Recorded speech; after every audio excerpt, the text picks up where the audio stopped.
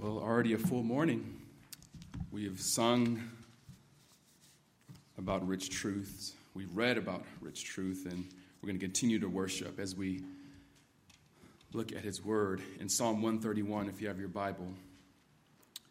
Psalm 131. We'll be looking at the whole chapter, 3 verses. Psalm 131 reads, "A song of ascents of David.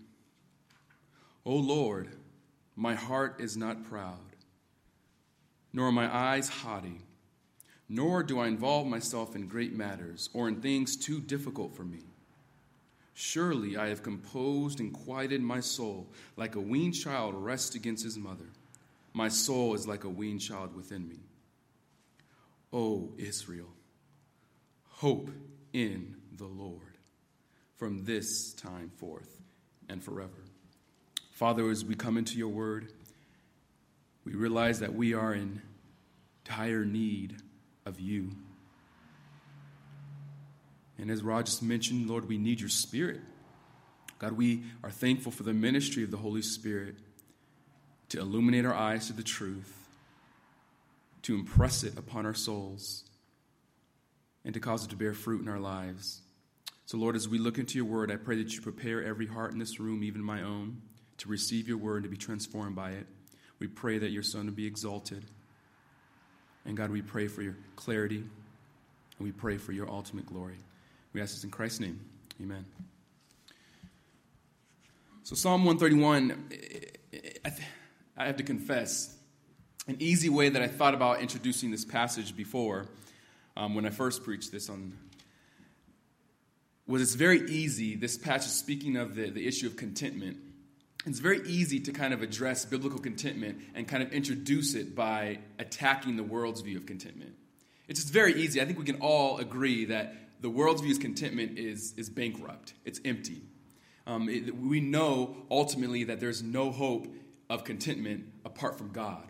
The world says you can be content by looking at yourself. It's very easy to attack that way, but I don't think that's what really is the issue amongst believers.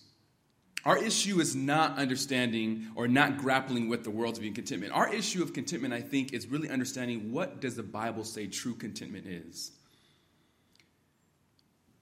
One way my old pastor used to illustrate this idea of contentment was he gave the example, say, if you're going to a dinner party and the host asks you when you walk in, "Hey, are you hungry?" And then you say, "Oh, no, it's okay. I just had a salad before I came. I'm content." And you come in the same scenario again, and the host asks you, "Are you hungry?" "Oh, no. I just stopped by Jocko's and had a thick, juicy steak. I'm content." And I think sometimes as Christians, we view contentment as the salad. We view contentment as, I'm okay. It's not great, but God is good. I'm content. I'm still hungry. My stomach's growling. I'm content. Like we almost view contentment as settling, in other words. That we see contentment not as being truly satisfied, but instead we see contentment as just a means of just, let me just settle here. It's almost as if, let me just make it through this difficulty, then I can finally breathe and I'll be content. Let me just see if I can make it through this one trial and then I'll be okay. We're anxious and we're eager to make it through that one trial, when really God is here offering for us a childlike freedom from concern, even in the midst of trials. That God is offering us contentment. That it's not just the idea of settling, not just the idea of being okay with the circumstance, but God here is offering us, for the child of God, that we can be fully satisfied no matter what comes our way. That contentment is not settling, but contentment is full and complete satisfaction. And that's what we must grapple with this morning, is understanding that contentment, as the Bible gives it to us, is a full, complete satisfaction in God. As you'll see, notice here in the beginning of the psalm, it says a song of ascents. This psalm, along with Psalms 120 through 134, you'll notice that same subscription. It says a song of ascents. And really what these psalms were is that they were songs that the pilgrim Jews would sing along on the way up to Jerusalem. So Jerusalem was about 2,700 feet in elevation. And so they would travel up to Jerusalem for 3 times a year for the annual feast. And they would travel up. And as they were traveling up, as they were ascending, Song of Ascents, as they were ascending, they would sing these psalms. So these are really the psalms of the worshiper preparing to meet God. So as they were living out in whatever lands they were living out outside of Jerusalem, they would sing these songs of ascents to prepare their hearts for worship. So we must keep in mind before we read this that this is really the heart of the worshiper as it comes before God. That this is really the heart, that the songs that prepares and coats the heart with truth, preparing to meet God, very God.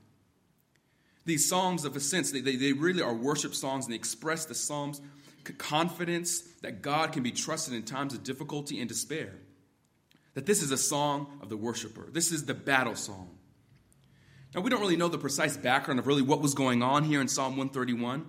It's not clear. There are kind of suggestions that have been made of really what is the background, but I don't think ultimately we can know because the psalmist doesn't write it, and there's not much evidence to see what the background is. But we know specifically is what the psalm is about finding contentment in God himself.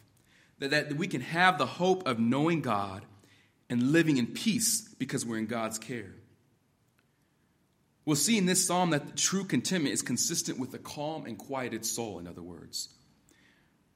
It's a soul that is undisturbed and fully at rest, regardless of the situation that he finds himself.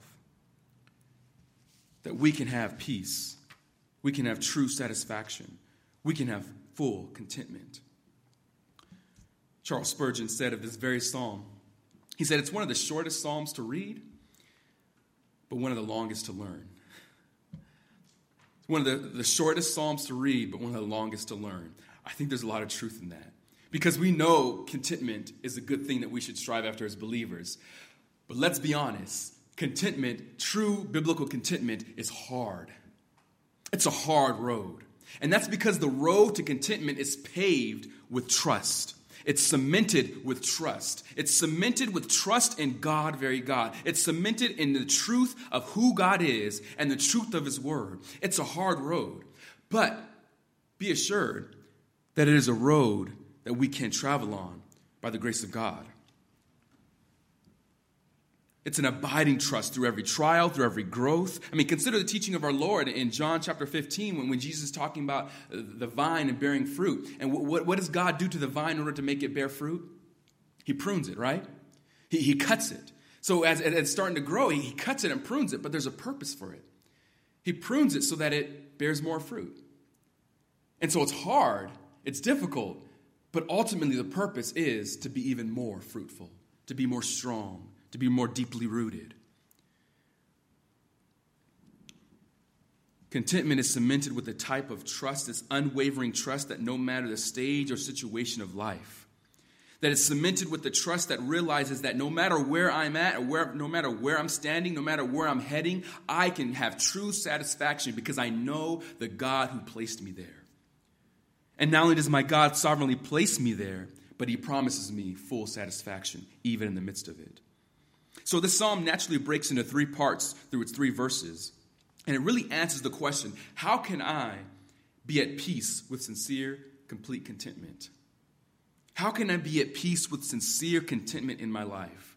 That I know that contentment is true satisfaction. I know contentment is full, complete joy and contentment with who God is. I know this to be true, but how can I get to that place? How can I be at peace with this sincere contentment? And in Psalm 131, there are 3 instructions for being completely content in God. 3 instructions for being completely content in God. So we're going to look at the first instruction in verse 1. And that first instruction is to crucify all pride. Crucify all pride.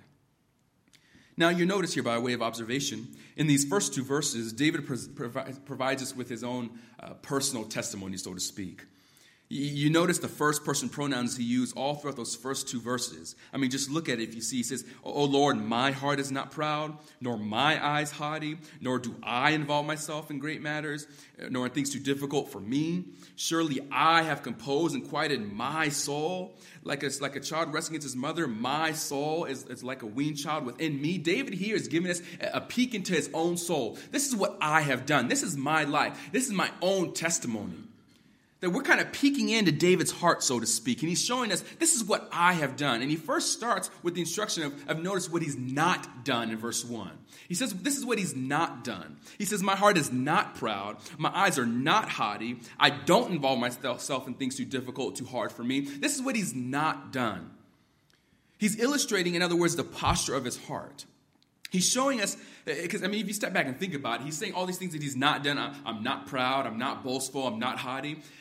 I think when we read that, you kind of think, okay, someone who says they're not proud, you just immediately disqualified yourself. Like when someone says, oh yeah, I'm so humble, no you're not. Like I'm not proud, you may be. Like you immediately kind of think, that may not be true. But that's not what David is doing. He's not bragging, so to speak. He's really speaking to whom? Oh, Lord. He's speaking before God, who he knows sees all things. A man after God's own heart. He knows God sees everything. And he's really illustrating for us the posture of his heart. He's showing before God, oh God, before you, because I know who you are, because I know that you're the sovereign God, because I know that you're almighty, because I know I am not, because I know I'm David, I'm nothing. I was a shepherd. Now people look down on me. I was nothing. And you esteem me. You brought me up. I know, God, who I am before you.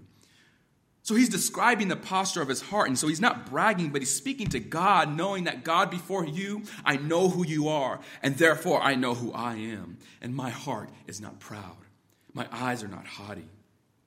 In other words, David has a correct view of himself in relationship to the covenant God with whom he is speaking. He realizes there's no room for himself on the throne of God. One person said it this way, that a man does well to know his own size. I think there's a lot of truth to that. Because here David realizes that he is not God, but he is talking and he's speaking with the Almighty God. And it's beginning with the core of his being, because he describes it as, my heart is not proud. Because he realizes here, if his heart is proud, if there's pride in my heart, everything else is defiled. That if there's pride there's nothing else good of me. So he begins with his heart. He literally says, my heart is not lifted up, you could say another way. That his heart is not proud, his heart is not lifted up. That this whole idea of having a proud heart is spoken of the king of Tyre, the ruler of Tyre in Ezekiel 28. And as Ezekiel's giving the condemnation to him for his pride, he says, because your heart is lifted up, in Ezekiel 28, you have said, I am a God, I sit in the seat of gods in the heart of the seas. In other words, you're being condemned because you said your own heart is lifted up. Your own heart is realized it's so full of proud. You think you are a God. You said you are a God. You think you're greater than God. You think you're deified. And so this whole idea of having a proud heart, is an abomination in God's sight, because it fails to see self as self, if you will. And it fails to see God as God. And so David here is saying, no, my heart is not proud. My heart is not lifted up, because I realize who you are, God, and I am not God. Not only his heart is not proud, but his eyes are not raised too high. His eyes are not haughty, he says. This whole idea of thinking too much of yourself. That David himself speaks of this in 2 Samuel 22, verse 28. As David is given a song after the Lord delivered him from his enemies, he says, you save a humble people, but your eyes are on the haughty to bring them down. That David realizes that ultimately God is a God who saves the humble, but God hates the haughty. God hates the proud. And I think by way of observation, I think David learned this from a life of learning to trust in God. That this was not something David picked up overnight. That you consider David's life, that from the very beginning, David faced trial after trial after trial, even not only just from Saul, but his own son. Like David lived a hard life. So I don't think David is just speaking and just saying this out of nowhere. I think David is speaking from experience. That through the difficulties in his life, he learned who God is, and he learned how God is sufficient for him in every circumstance. I mean, you think of Psalm 3, oh Lord, many are they that rise up against me. Many are there that say of me that there is no hope for him in God. That David knows oppression. And yet in the midst of that, what does David say? But thou, O Lord, art a shield for me. You're my glory and the lifter up of my head. That David knew even in those times of oppression, even those times of struggling, that David found God to be his glory, the one who lifts his head. He's speaking from personal testimony. That he's a life constantly learning to trust God in every trial, through every struggle, through every heartache, through every oppression. This is important to learn and important to highlight in verse 1 because we must realize that a proud heart cannot trust God. That a proud heart cannot trust God. And the reason why that makes sense, because a proud heart can't trust God, because a proud heart is constantly trying to take control of the horses, of the bit in the horse's mouth, so to speak. That a proud heart is constantly trying to change the circumstance, constantly trying to organize it in a way that benefits them, constantly trying to change it because it's trying to change the way they don't like something or change this person. It's constantly trying to take control. That pride is the enemy of trust.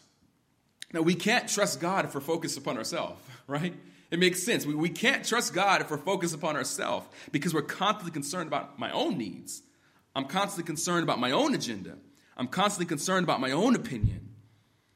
That pride is the enemy of trust. Now, I don't think pretty much everything I've just said is hard for us to grasp as believers. I don't think that's hard to grasp. We know pride is wrong. We know pride is a sin. We know that pride is simply antithetical to trust.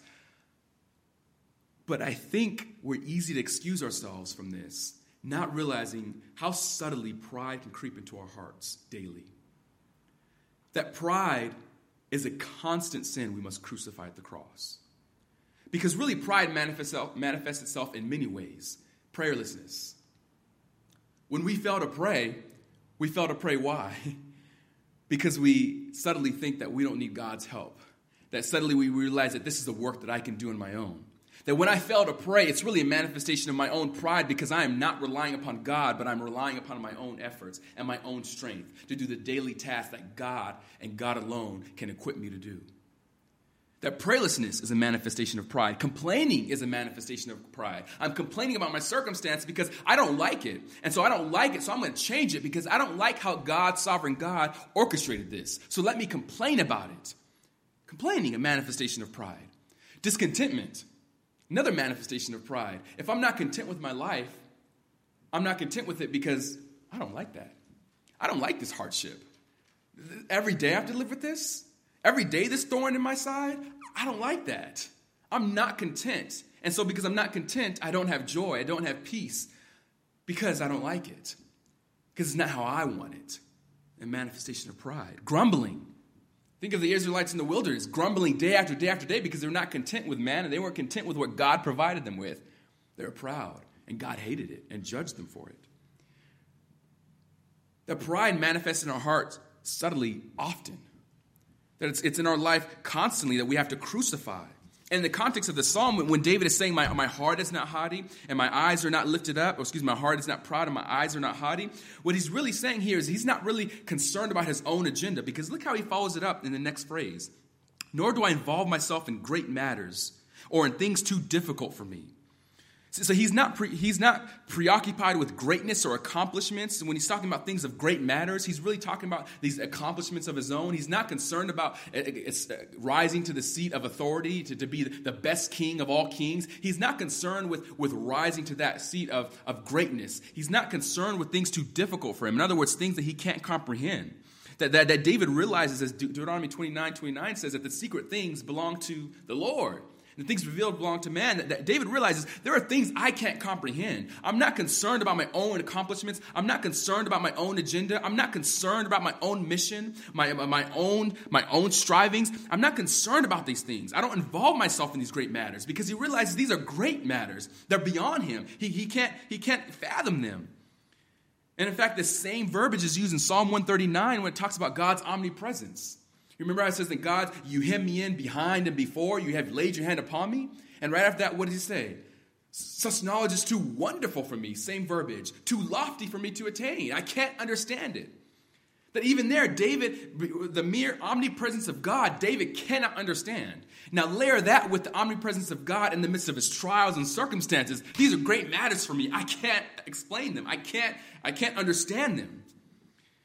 And so David realizes that here, that my heart is not proud and my eyes are not haughty, because I realize ultimately I can't understand these things. I can't orchestrate these things. God, you have placed me to the seat of king. I had not placed my own self.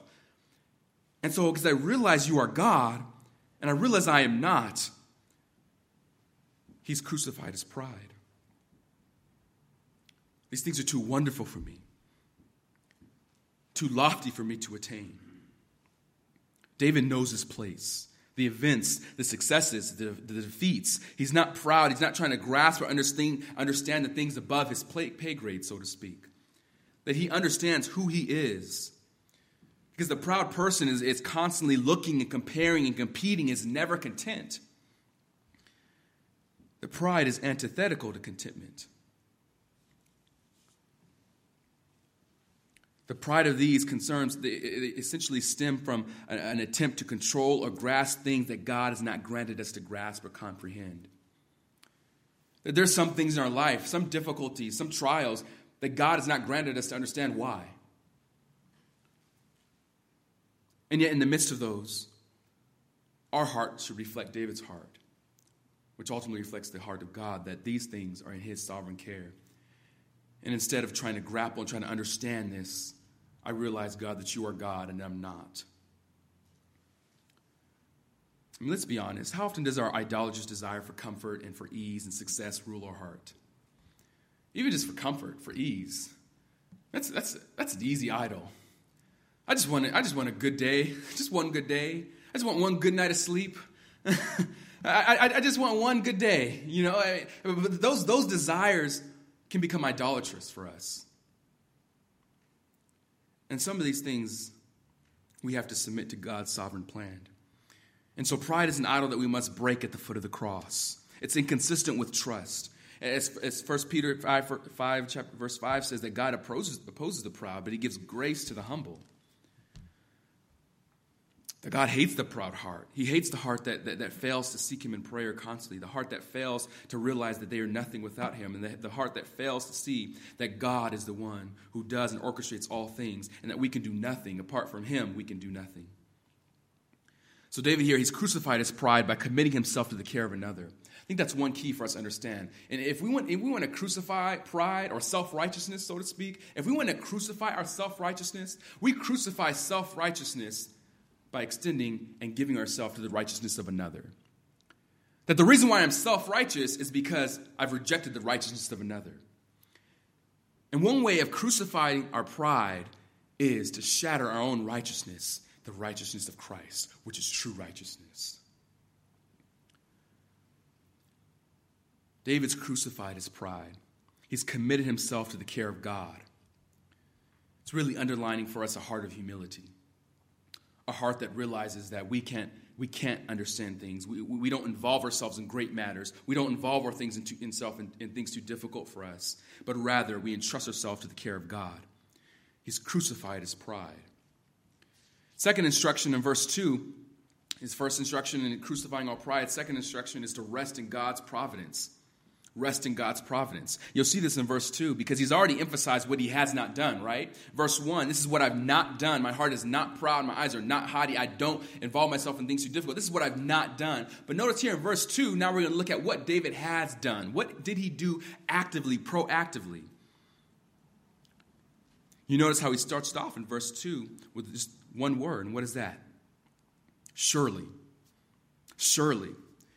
It's a word we easily just glance over because it's just a small word, surely. But really this word here is used as an oath. This word is used in action that one has committed himself to take. That he's not just saying surely as a poetic way of speaking, but he's saying, no, this is an oath I have taken. Surely, surely what? I have composed and quieted my soul. He has taken an oath to soothe and to calm his soul. Now that's great and dandy for you, David. I mean, that's great. You calmed and soothed your soul. That's great, but I tried that. I've been anxious. I've tried to calm and quiet my soul. So what? I couldn't do it. That's great. I've tried that, David. But the key here is not necessarily what David has done, but how he has done it. Not what he has done, but how he has done it. And I think we can understand this by the illustration he provides us in those following phrases right there. How has he calmed and quieted his soul? In the midst of stress, in the midst of chaos, in the midst of difficulty, in the midst of every single thing that could cause his soul to not be quiet and to not be comforted, how has he done it? Look at the phrasing there. Like a weaned child rests against his mother, my soul is like a weaned child within me. He compares himself to a weaned child. That as this child rests against his mother, that's how my soul has been weaned within me. Now, we can just kind of tease out this illustration here. A weaned child that we know, a weaned child is a child no longer needing milk from the mother, but this weaned child is no longer needing that milk, but is simply content in the arms of the mother. The weaned child is no longer fretting for the mother's milk. It's simply satisfied with the mother's affection. The weaned child is no longer looking to be fed and no longer crying and worrying about every hour being fed, worried about every single thing in their life. But instead, the weaned child is simply contented child because the contented child finds their contentment in the mother. It's a quiet and developed child. It's a soul that is free from self-seeking. It's free from its frets and fears because it realizes now that I'm simply content by being in the arms of mom. I remember one of my kids that, well, obviously we probably all know this, is that early on, as a father, you learn that early on, only mommy will do it. I mean, I can try to rock all I want. I can do everything. I can sing. I can until I turn blue. I can do all these things, and they'll still cry and cry and cry. And you hand them to mom, and what happens? Silence. But I'll never forget with my oldest is that there was that moment after that point. There was a moment when she would cry. And no longer just wanting milk, there was a point when I was able to rock her and she was comforted and quieted in my own arms. That was a beautiful moment because I realized that she was simply content with daddy, simply content being rocked, and I could rock her to sleep, and she was at peace. And that was a precious moment. And by way of illustration, I think that's just kind of a peek here at what David is saying here. Is that he has found himself completely quiet and content in the arms of God. But what's the most important is how he has done that is because he realizes whose arms he's in. The child can rest because he realizes that every need is met by the mother. That he doesn't have to worry about the next feeding, doesn't have to worry about whatever concerns he have. As long as I'm in the arms of the mother, I'm okay. The child against the mother is satisfied. And I also think it's kind of interesting that David, the mighty warrior, the one who took down lions and tigers and bears, he took down he's a mighty, mighty warrior. And yet here, David is satisfied to compare himself with the weaned child. This mighty man of God. He said, no, my soul is quieted like a weaned child. It implores even David, the mightiest of warriors, to rest in God's care. That this mighty warrior is content with being compared to a weaned child because he realizes that God is sufficient for his every need. Now, again, this doesn't mean that David didn't face situations as we clearly already hashed out in Psalm 3 and other many cases of Scripture. David faced tribulation after tribulation, and there was much temptation not to be content. But yet his hope was not in situations. His hope was always in his God. That David was always content in God because he realized no matter what his situation was, he realized who God was. Now, that we can have this peace and contentment of a child in the mother's arms because we realize that we're in the arms of a sovereign God, a sovereign and good God at that. A God who knows our circumstances, a God who knows our heartaches, a God who knows our burdens. And that doesn't mean he's going to remove those circumstances and those burdens, those heartaches. But what it does mean is that he and his character is sufficient to sustain us in the midst of those heartaches and burdens and difficulties. That God's character is sufficient to carry us through it.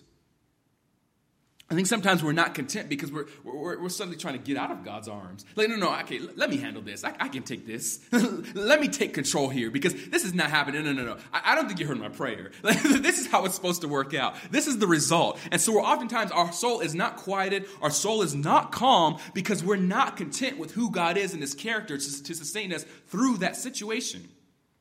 That God himself is good even in the midst of it. So our soul is not quieted, but it's angry. Our soul is not comforted, but it's disturbed, it's anxious, it's critical, it's overwhelmed. But we can quiet our soul in the sufficient care of God. And I think one reason why David can rest in God's care in this is because David realized the providence of God. Now that is a beautiful doctrine for us as believers to really embrace and to live out in our daily lives. The very providence of God. Because if God was not providentially working in every aspect of your life, I would be anxious. If God was not providentially working in every aspect of my life, through every trial, through every difficulty, I would be a mess. Because if I cannot trust that God was in control, where would I be? But that's not the case. Amen? That David here is saying here is that I can rest in God's care because he realizes who God is. So even in the midst of that trial, when he's being followed by Absalom, when Saul is trying to persecute him, when all his enemies around him are trying to come against him, he knows who God is. And he says, no. I know my God. Now, O Lord, are my glory, the lifter up my head. That you will keep me, you will sustain me no matter what comes my way. I can trust because you never change no matter what. The providence of God, I think a simple definition of providence is it's God's operation with created things, causing them, whether directly or through secondary causes, to act for God's intended will. That God's operation with created things, whether directly or through secondary causes, to act, and he does them, giving energy to secondary causes, and he directs them all to his intended end. That everything God is working in your life, everything that happens here on earth, God is providentially working for his intended end. Whether that is good on our end or bad on our end, God is providentially working. He is working all things for the good. So not only directly through people, but also secondary causes, through other people, through other circumstances. Everything that is outside of our things that are too lofty for us to attain, God is providentially working. He is working in our lives, and he's directing everything for his intended end. And his intended end is good. It's good. And I think He's speaking of a weaned child. And I think the hard reality of being compared to a weaned child is the reality that we're being weaned off of something. That we're being weaned off of something. For David, I think it's likely he's being weaned off of the vain idols of ease, of royal succession, of favor of man. All these things David has been weaned off of. He's no longer concerned with being king because he realized God will keep him there if God appointed him there. He's no longer worried about the nation because he realizes God made covenant with Israel. So he's not concerned about these things because he's realized who God is. So David is weaned off of the stresses of royal succession, of his kingdom, of royalty. He's weaned off of these great things. And instead now he's focused on God. So he's weaned off of these things, but for us, God may be weaning things in our life that are difficult. There are things in our life that God is slowly taking off, but yet he's matching that with his provision and his sovereign care. That David found something better than all of these things. David found something better than the idol of ease, of royal succession, or favor of man. David found something better than all of these things. That a weaned child is weaned off of milk, but yet is satisfied in other food. That a weaned child is not just starving, a weaned child is content. So the hard part about being weaned is that we are being weaned off of something. That a weaned child must drop their anxiety and find the rest in the arms of God. I mean, you just think about God's promise to Israel. He says, I will never leave you nor forsake you. That must have been the back of David's mind. I will never leave you nor forsake you. And yet even to the writer of Hebrews says in chapter 13, verse 5, he tells the new covenant Christians to keep your life free from the love of money and be content with what you have. For he has said, I will never leave you nor forsake you. So the very promise that God gave to the nation of Israel, the author of Hebrews is now speaking to new covenant Christians, you and me, and he's saying here, in the same way God said, I will never leave you nor forsake you to the nation of Israel, as a believer in Christ, I will never leave you nor forsake you. So therefore, keep your life free from money. Keep your life free from the concern of money and of luxury and of things and of people, and be content with what you have. That the same promise that God gives to them, he gives to us in Christ, that he will never leave us. He will never forsake us. He will constantly sustain us, that no matter what comes our way, we can trust in who he is. So that if the Lord weans us from our dearest delight, we bow to his will. That if the Lord takes away the very thing close to me, the very thing I love, if the God decides to sovereignly wean that from me, I trust that what he's doing is good and that he remains the same.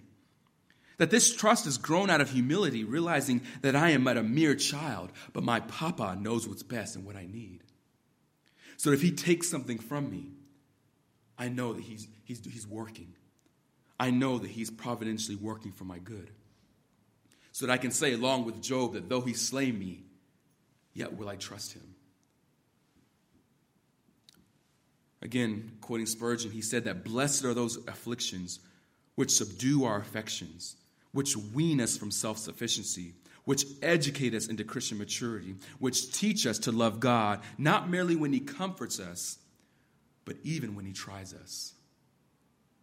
Blessed are those afflictions that God brings our way. Blessed are those trials. Blessed are those things that he weans from us. Blessed are those difficulties. Because ultimately they teach us to love God more and more and to find him, that he is what I need even more than that. How does God wean us? There are many ways, but here are a few ways I think God weans us. I think one way he weans us is by embittering the world to us. By embittering the world to us. That the longer we live in the Christian life, we realize things that we used to really love and cling to, not things that are inherently sinful, just earlier in our walk, those things that really aren't appealing to me anymore. That I've realized that no, I don't need those things anymore. That the world becomes more and more embittered to us. That I realize here, this is not my home. I'm just a sojourner passing through. That the things that used to delight me, I used to take, that were so important to me, I realize it's really nothing. That God really embitters the world to us. And sometimes it happens by removing things from us. I think another way God weans us is by removing the things that we love. Removing the things that we love. There's some of the things in our life that we really love and cling and cherish dearly, that when God removes them, through the sanctifying process, we realize that I did not really need that either. Another way he weans us is by giving us better food. He gives us better food. That God himself, we see, is sufficient. And God not only just takes and weans and removes those things and prunes us, but he gives himself, which is the best that we could ever need and ask for. So we can say along with Paul that the fellowship, even in his sufferings, are sufficient for me. And we must remember that weaning is ultimately done by the control of God, that God is the one who removes, God is the one who prunes, God is the one who tests, God is the one who refines, and he does this in his own sovereign time clock. That we don't know when he's going to do it, we don't know how he's going to do it, but when he does do it, we know that this is for my good. That I know that even when my heart is troubled, I can rest in God's character because I know who God is. So I will feast on God's faithfulness. I will feast in God's goodness. I will feast in the riches of the gospel. I will meditate upon these because when I feast upon that, I will be truly satisfied and I will find out that the things that my heart was really anxious about are really nothing to be concerned. That I will find that God and God himself will be my greatest source of delight. I think of Psalm 16:11, that in your presence is fullness of joy, and at your right hand pleasures forevermore. That I will find in God's presence, as I immerse myself at God's feet, I will find the fullness of joy that I was never able to find those things outside.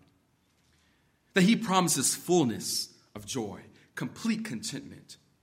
So when God does remove, when God does refine, when my heart becomes disturbed, when my heart becomes anxious, when my heart becomes worried, let me reflect and look upon the God who's holding me. Let me look and reflect upon the character of the God who's holding me. Let me reflect upon the promises of the God who's holding me. Let me reflect upon the God who is God, even in the midst of my difficulty.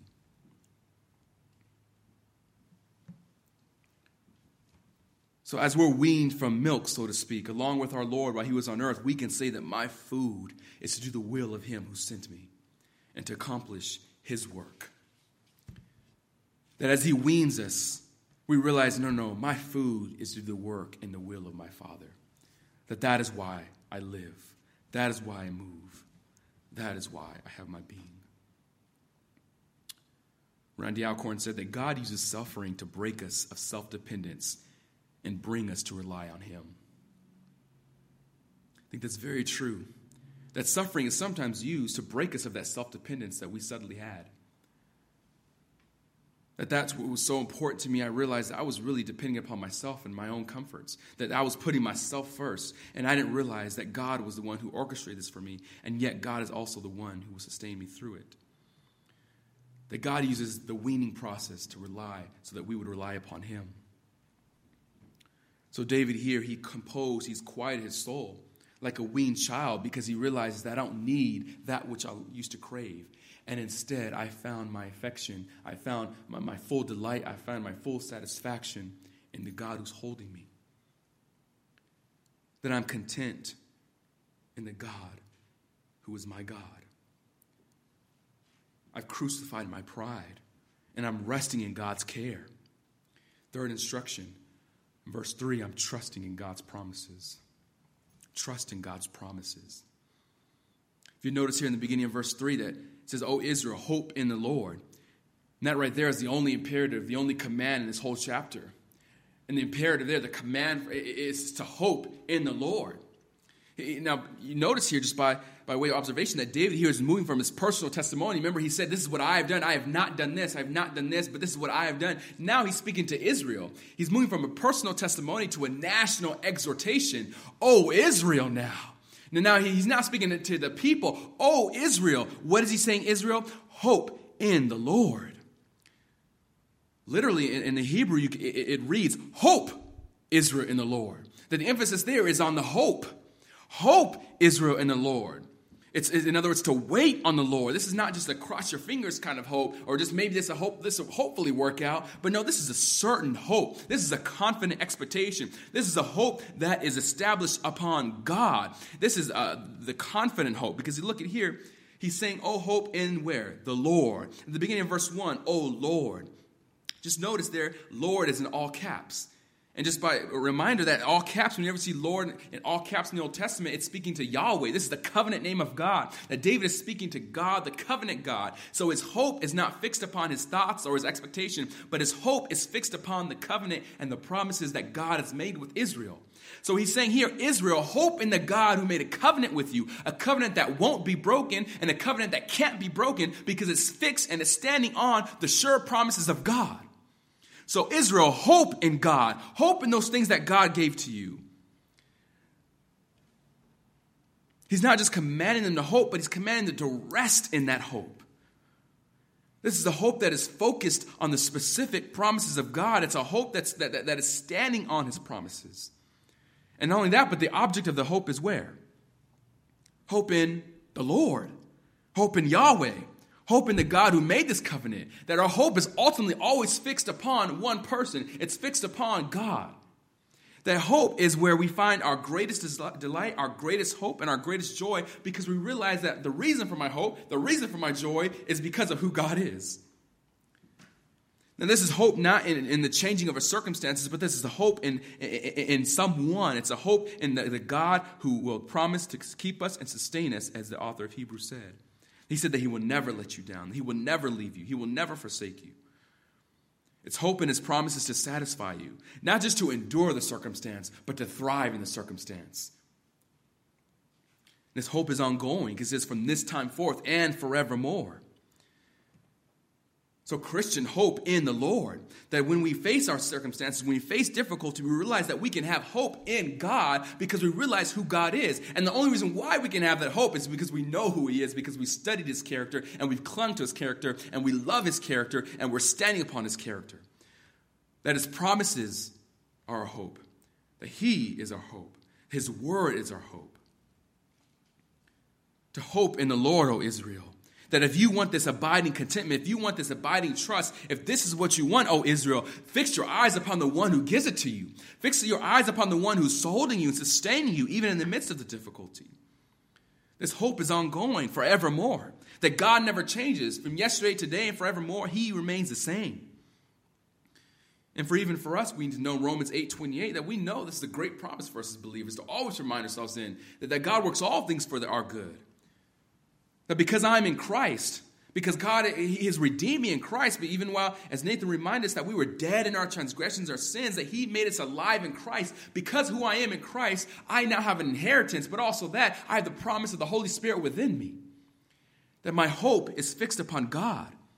The Christian's confidence is fixed in standing upon Yahweh, the Lord. So I can have hope even in the present promises, in my present circumstances, because I realize that even in my present difficulties, that God's promises remain sure to keep me, sustain me, even today. And I even know that ultimately that my hope is never just fixed here on earth, but my hope is always ultimately pointing towards eternity. That we must know and understand that biblical hope is not just hope that ends here on earth, but our hope extends beyond here. Our hope extends into eternity. And for us to have true hope, we always have to have, as one theologian said, we must have eternity stamped on our eyeballs. That we must have eternity stamped on our eyeballs. That we know that our life and everything, our hope and our promises and what we're looking forward to, it never ends here. But my hope is ultimately pointing towards eternity. So if my hope is only fixed upon earth, I will always and constantly be disappointed here on earth. But my hope is always fixed on Christ, and my longing is to be with him eternally in his presence. There's a book, The Gospel Primer by Milton Vincent, and he speaks of this idea of biblical hope. And he really highlights the importance of hope in the context of eternity, to realize that our hope must have an eternal end that never ends. And one thing he says, I'm just going to read it, I think it's very helpful and a very clear way of looking at biblical hope. He says that hope of eternity with Christ in heaven also enables my heart to thrive during the most difficult and lengthy trials here on earth. When looking at the sheer weight of the unseen glories to come, my troubles seem light by comparison. And when looking at the staggering length of eternity, my troubles seem fleeting by comparison. It is only against the backdrop of a glorious eternity that my circumstances can be seen in such a manner. That when I realize, in comparison to eternity, my troubles here on earth are nothing. That when I look at what's waiting for me, to be with my God in eternity, and the hope and the promises that he's given to me and granted me in Christ, when I keep that in my mind, when I realize that my heart is ultimately fixed upon that, the things here are nothing. That our hope is always looking forward, and that hope sustains me through my daily circumstances. So as we see what David's done, he's crucified all pride. He's resting in God's promises. And he's trusting in God's promises. Trusting in God's promises. He's crucified all pride, resting in God's providence, and trusting in God's promises. I think how appropriate is this for this psalm to be a song of ascent? How appropriate is this to be a song of ascent? Because if you realize, how could someone really worship God if they're not content in the God with whom they're worshiping? How could we truly worship God if I'm not content in God? How can I sing about God's faithfulness if I don't trust him to be faithful? How can I sing about God's love if I'm not resting in God's love? How can I sing about God's provision if I'm not trusting his provision? That this is really rightly a song of ascent because it's preparing our hearts to be content with God, realizing that no matter the cares of the world, no matter how much my heart is prone and tend to be anxious and to be worried about the circumstances of life, no matter how prone I am to that, I must rest my heart on the providence of God and realizing that I am in his care. And because I'm in his care, I am truly at rest. So when my heart is troubled, when I face tomorrow, when I face the next hour, I must fix my eyes on the one who never changes. I can be truly content because I know I'm ever in God's tender care. And I think this is why the Apostle Paul remains steadfast in the midst of difficulty.